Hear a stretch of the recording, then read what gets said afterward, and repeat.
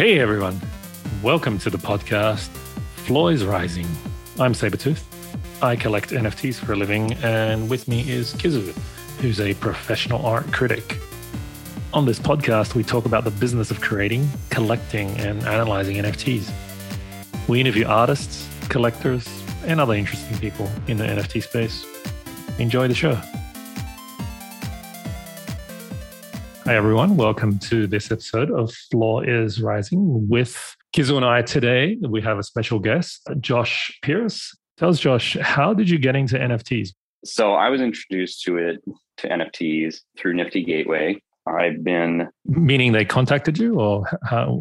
Yes. So Nifty Gateway contacted me in November of last year. And I've been a long time fan and friend of Beeple. We work in the same software. We've talked over the years. I've met him before. You know, he's always been a really cool guy. And I've been following his work for a long, long time, probably since 2012 or so when he started doing everydays. So anyway, Tommy reached out to me. Tommy Kimmelman from Nifty Gateway reached out to me and said, you know, hey, like we have this new technology. Would you like to drop some work on our platform? And I was like, so what's this all about? And he's like, well, it's basically a way for, digital artists to make unique copies of their work. And I was like, okay, cool. Do I keep royalties? I mean, these are the things I was concerned about in the beginning. And he was like, yeah, absolutely. That's something that's come up more as the NFT space is involved. So I jumped in and I was like, cool, let's do it. And he said, okay, great. We can schedule you in 3 months. And I was like, all right. And then I kind of, I just kept my eye on it. And I ended up diving deep in around December of last year. And then I minted my first piece, I think in January on Super Rare. So my Genesis actually dropped on Super Rare. I contacted them once I saw some of my other friends dropping art, my Instagram friends, my other artist friends dropping art on Super Rare. And I was like, oh, this seems cool. I just thought it was a cool thing to do. And I'm always trying to do different things to try and make a living out of my art. And I was like, oh, this is cool. Maybe I could sell some of my stuff. That's the dream, is to just create art and sell it. So that's how I got into it. Yeah, Nifty Gateway and Super Rare last year. Zach and Tommy were the guys who helped me out. As an artist who obviously made work that was quite independent of the kind of so-called medium native aspects of crypto art. And by that, I mean with the trash artists, they tended to make art that address the history of the development of the medium and things like that. But your art, and maybe arguably Beeple's as well, evolved kind of so-called off-chain, right? It didn't really depend on that kind of relationship to the medium or the format. And I was wondering, as that kind of artist, do you see kind of different value or art historical value to the different types of work, in the sense that, I think a lot of people might say, well, the trash artist and the generative art is medium native. It's very, it could only have been made on, in this, last year, this year, in this kind of context. And yet we're seeing that there's room for many different types of art that have their market and their audience. So I was wondering how you saw that kind of diversity in the scene, so to speak. I was thinking about how, in some ways, the style that I work in, which is heavily influenced by artists around me, like Beeple and a few other people also. I always mention Joey Camacho from Raw and Rendered, and just the other people who were doing the technology that came, it started up, I guess, probably around 10 years ago was social media, right? That's when social media was blowing up, and it birthed this entire movement of artists that were doing everydays. So Beeple started it. I mean, I don't know if he started it, but he was one of the people that was there in the beginning of doing everydays. And there's this kind of movement that grew up around social media, Tumblr, Instagram, even Facebook, Reddit, where artists were just I'm going to challenge myself to create something every day. And that, along with the technology of Cinema 4D and Octane render engine, sort of started to sculpt these artists into these styles and into these categories, and I hopped on that train. And like, I'll freely admit that, like, a lot of my stuff is, I wouldn't say derivative, but like certainly influenced by these other artists. Stuzor is another one who was making Everydays when I started. He's got an incredible body of work. He's got a very distinguished style. He's just a great guy. And he's somebody who hasn't really gained the same kind of traction in the NFT world. But there's a list of probably like 25 Instagram artists that were doing the same kind of stuff that Beeple and I were doing, and have been doing it for 4 or 5+ years. So we kind of, as a collective, have been influencing each other for a long time. And we bring our own themes and we bring our own ideas to the table. And then as we work, we evolve our own aesthetics. But yeah, I mean, I don't think that the work that I create could have been created in a vacuum either. The fact that it's digital lends itself to blockchain. Josh, let me get pretty like geeky and nerdy, and let's talk about the tools that you're using and how that's going to evolve over time. Things like After Effects, Cinema 4D, Octane, like all these tools that the 3D artists, render artists use. These tools are constantly being updated. And since you've been sort of creating and using these tools for a long time, you've gone through many different versions and iterations. And I'm just wondering how what you create today might not have been possible with, say, Cinema 4D of 10 years ago. The stuff that we create today, or that everyone's like, wow, this is absolutely amazing, like the best. I mean, I think it's pretty likely that in however many years' time, as the tools advance, that would become kind of like anyone can do it just because the tools have sort of advanced. I mean, how do you think about that in terms of art, right? Because we don't really think about art in terms of this is pretty good for its time, but something will come along in a few years that will just like make this sort of ordinary. But then it's kind of not ordinary because it was created in a time where this was great. I've been using Cinema 4D for a long time. I started in 2001 in undergrad school. Some of the stuff I'm really, really proud of, looks like early Pixar. If you go back and look at like Toy Story or Monsters, Inc. even, you can see like the evolution of 3D rendering.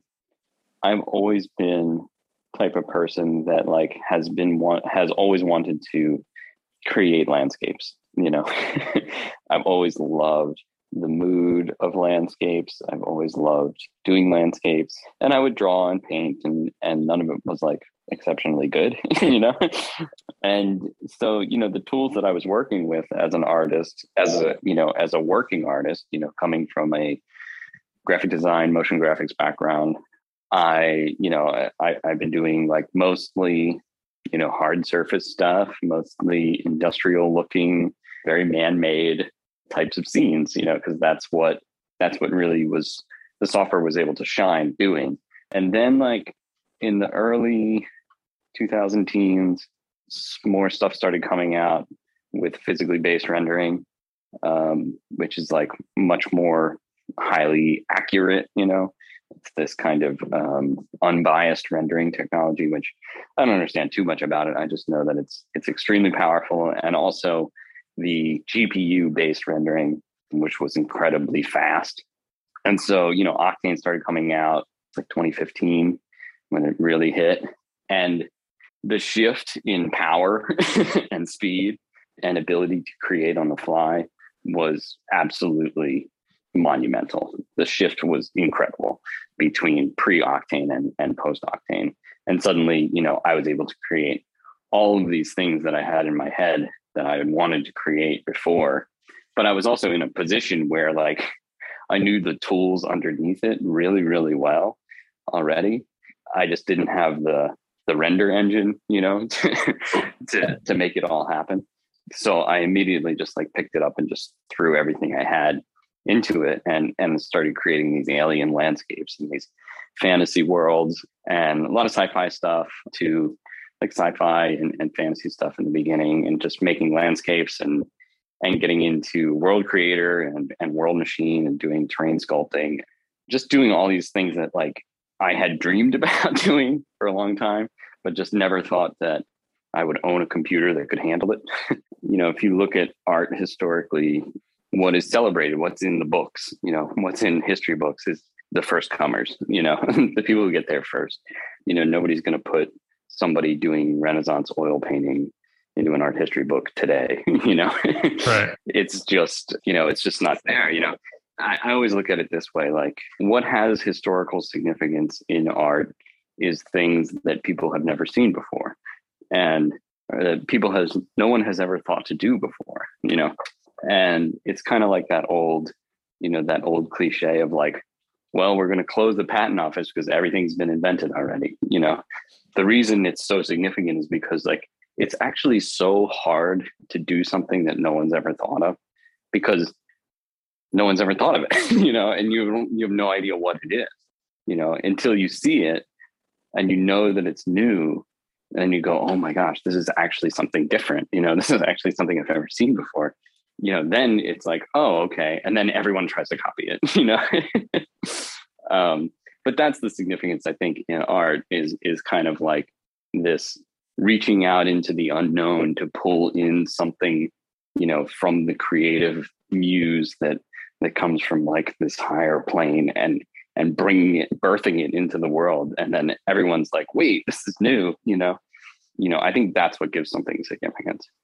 What, to your mind, would constitute originality in the NFT space? Or do you think that's even possible to? You just have to like take it by a case basis and kind of look at like, because my work falls into a category of like probably 25, 50, 100 artists that were like doing this kind of work at this time. You can find examples of that like throughout history, artists who were doing the exact same thing as Picasso at the exact same time as Picasso, who are relatively unknown today. And I think like it can be a little unfair sometimes that people don't get the recognition they deserve. But also, this kind of gets to your question about originality.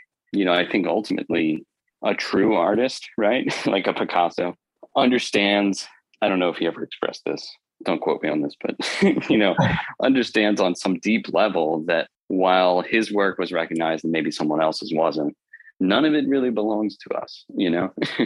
I think like a real artist, a true artist understands that like this work, it comes from somewhere else, on a level of creative expression and on a level of, for lack of a better word, spiritual communication. These ideas, these themes, the emotions, the connection that an artist conveys through their work to the audience isn't between, the audience and the artist. Ultimately it's really between the artist and the audience and, and the universe, if you want to call it that. But it's some greater creative force where these things come out of, because I think like everyone who's created a masterpiece at some point will say, we just kind of sat down and it just came out, we didn't have a grand plan, Stairway to Heaven or whatever, like these like masterpieces. They don't sit down with like an outline and a spreadsheet and say like, okay, we need to play this, it's this kind of creative process that happens and no one really understands it. And so for an artist to really claim ownership over it is a bit hubris, in my opinion.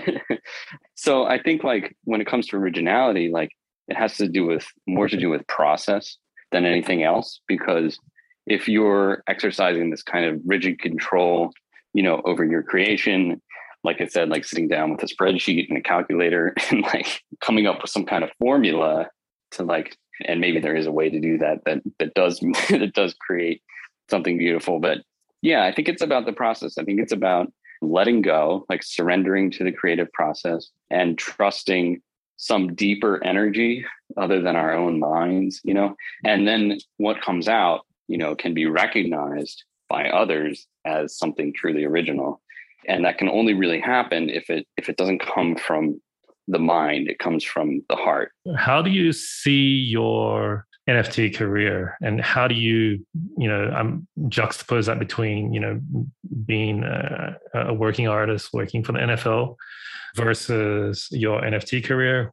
I actually don't work for the NFL anymore. I was freelance art director for them for 6 years, and this season I'm taking off from working with them. I think of like myself as someone who's going to be continuing to create art for as long as I'm around. I think that gives my work some kind of foothold in the art community where people know that like my work is going to be around. They're going to continue to be an artist and to have something of a public face, for the foreseeable future, as long as I'm around. And so, I guess like the platforms, I like them. I like Super Rare, I like Nifty Gateway. I've got a drop coming up on Nifty Gateway that is going to be a collectors only drop, which is basically like people are going to be able to whoever's holding, each of my first 3 drops are going to be getting a reward piece based on, which pieces they hold. And the concept is basically like that it's going to be called transmutation. And so it's kind of like the evolution of like, if you held something from my Portals collection, you're going to get this piece that calls back to the concept and themes in Portals. If you held something from my Journeys collection, the piece is going to call back to the Journeys collection. And same thing with the Beyond piece. Was this something you did in collaboration with Nifty Gateway, or was it something that you had been thinking about? How did it come about? Conceptually, like, I'll tell you a secret. I got the idea.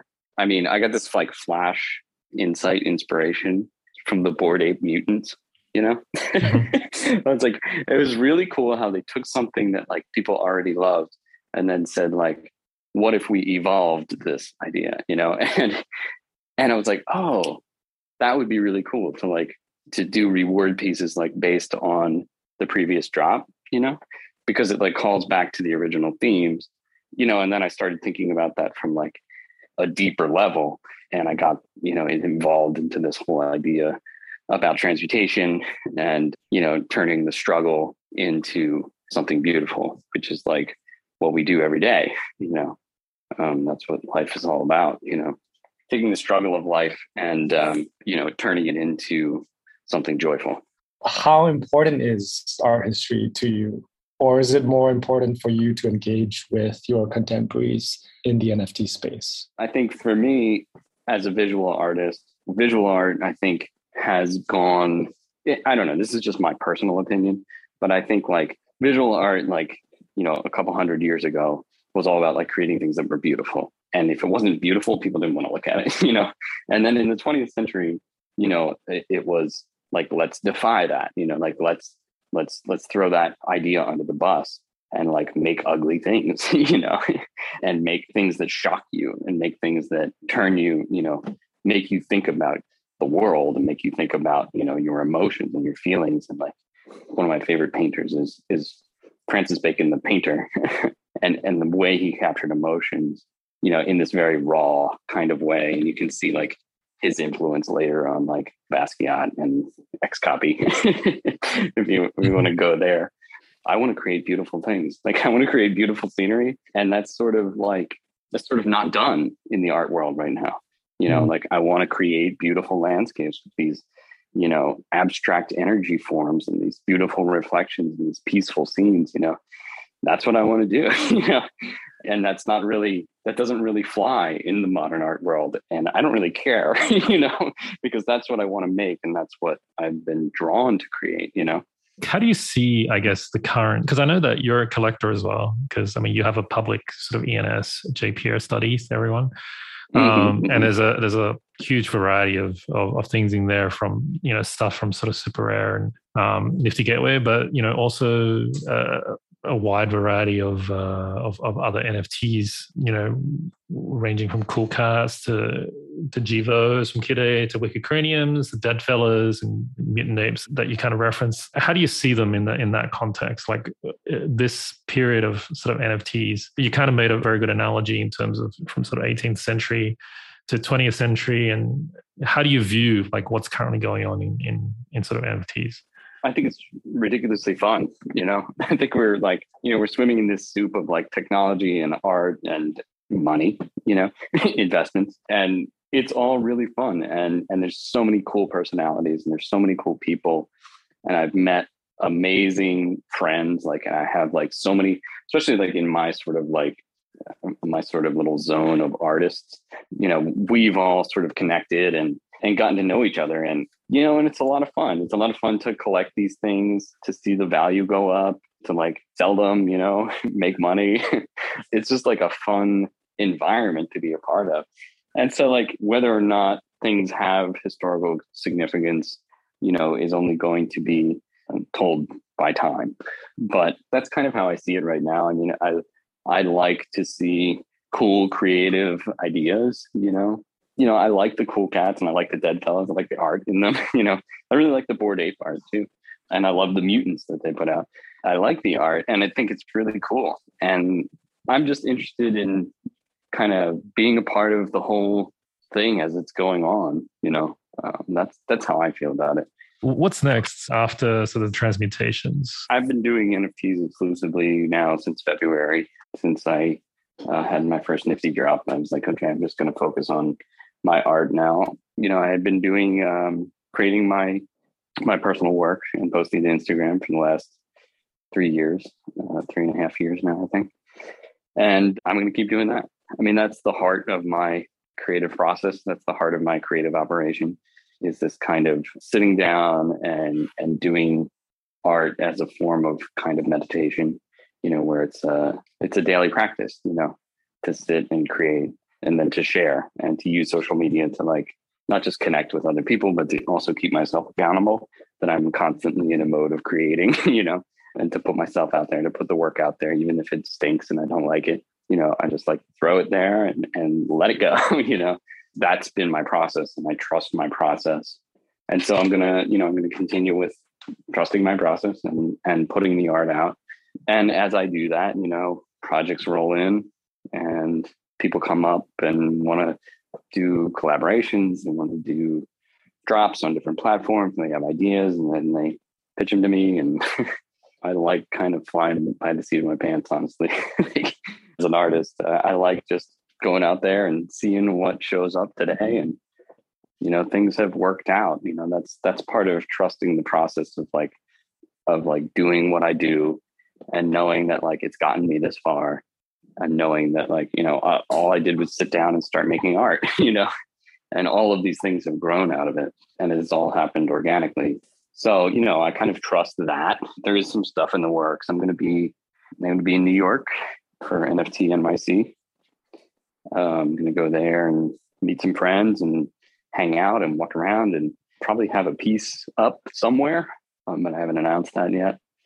And then I don't know what else. Before we let you go, Josh, who is your favorite artist? The artist that had the most influence on me actually did drop some NFTs and I bought them. But one of the artists who had the most influence on me was Roger Dean. And he created all the album artwork for the band Yes. He also created a bunch of other album artwork for other prog rock bands. And he's just an incredible painter. And he does surreal fantasy landscapes. And like, that's like my jam, So when I was a teenager growing up, like I was just obsessed with his work. And, I still go back and look at Roger Dean's stuff. And sometimes I'll do like a little piece that's like a callback or a tribute to him. And I've done a couple of them, but I have like some of his prints and I have books and I just love it, and it's not like traditional art as much as I love, looking through a contemporary art textbook, like I love his work, I really love his work. And he did drop some NFTs on Nifty Gateway and I bought them and I don't know what the floor is like. I don't really care. I'm just happy I own them. Yeah. And then, I can also say Beeple, I know him a little bit. I met him once. He's just a super nice guy. And we've chatted a little bit on Instagram and stuff. And he's just an amazing cheerleader for every artist out there doing their thing. Just a great guy. And I love his work. And it's so cool. And it's like very original. And he's got this incredible mind and this incredible dedication, obviously doing the everyday type of work was hugely influential on me. So like he was such an inspiration in that way. And in his success, that's the kind of success that I would like to have, he stands for his art, and his art doesn't really have utility, and that, I think there's more of that rumblings amongst the artists, that we really would rather that our art stand for itself and not be viewed as a utility to, I don't know, make money. And, and I think like that's where I really would like to be. Of course I want my work to be valuable, but I also don't want to bend over backwards to try to generate value. I mean, I think the value is in the art itself. Josh, it's been a pleasure having you on the show. So I really appreciate it.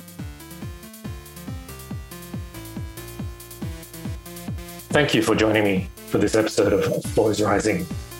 If you enjoyed the podcast, please subscribe, follow, and give us a review on your favorite podcast app.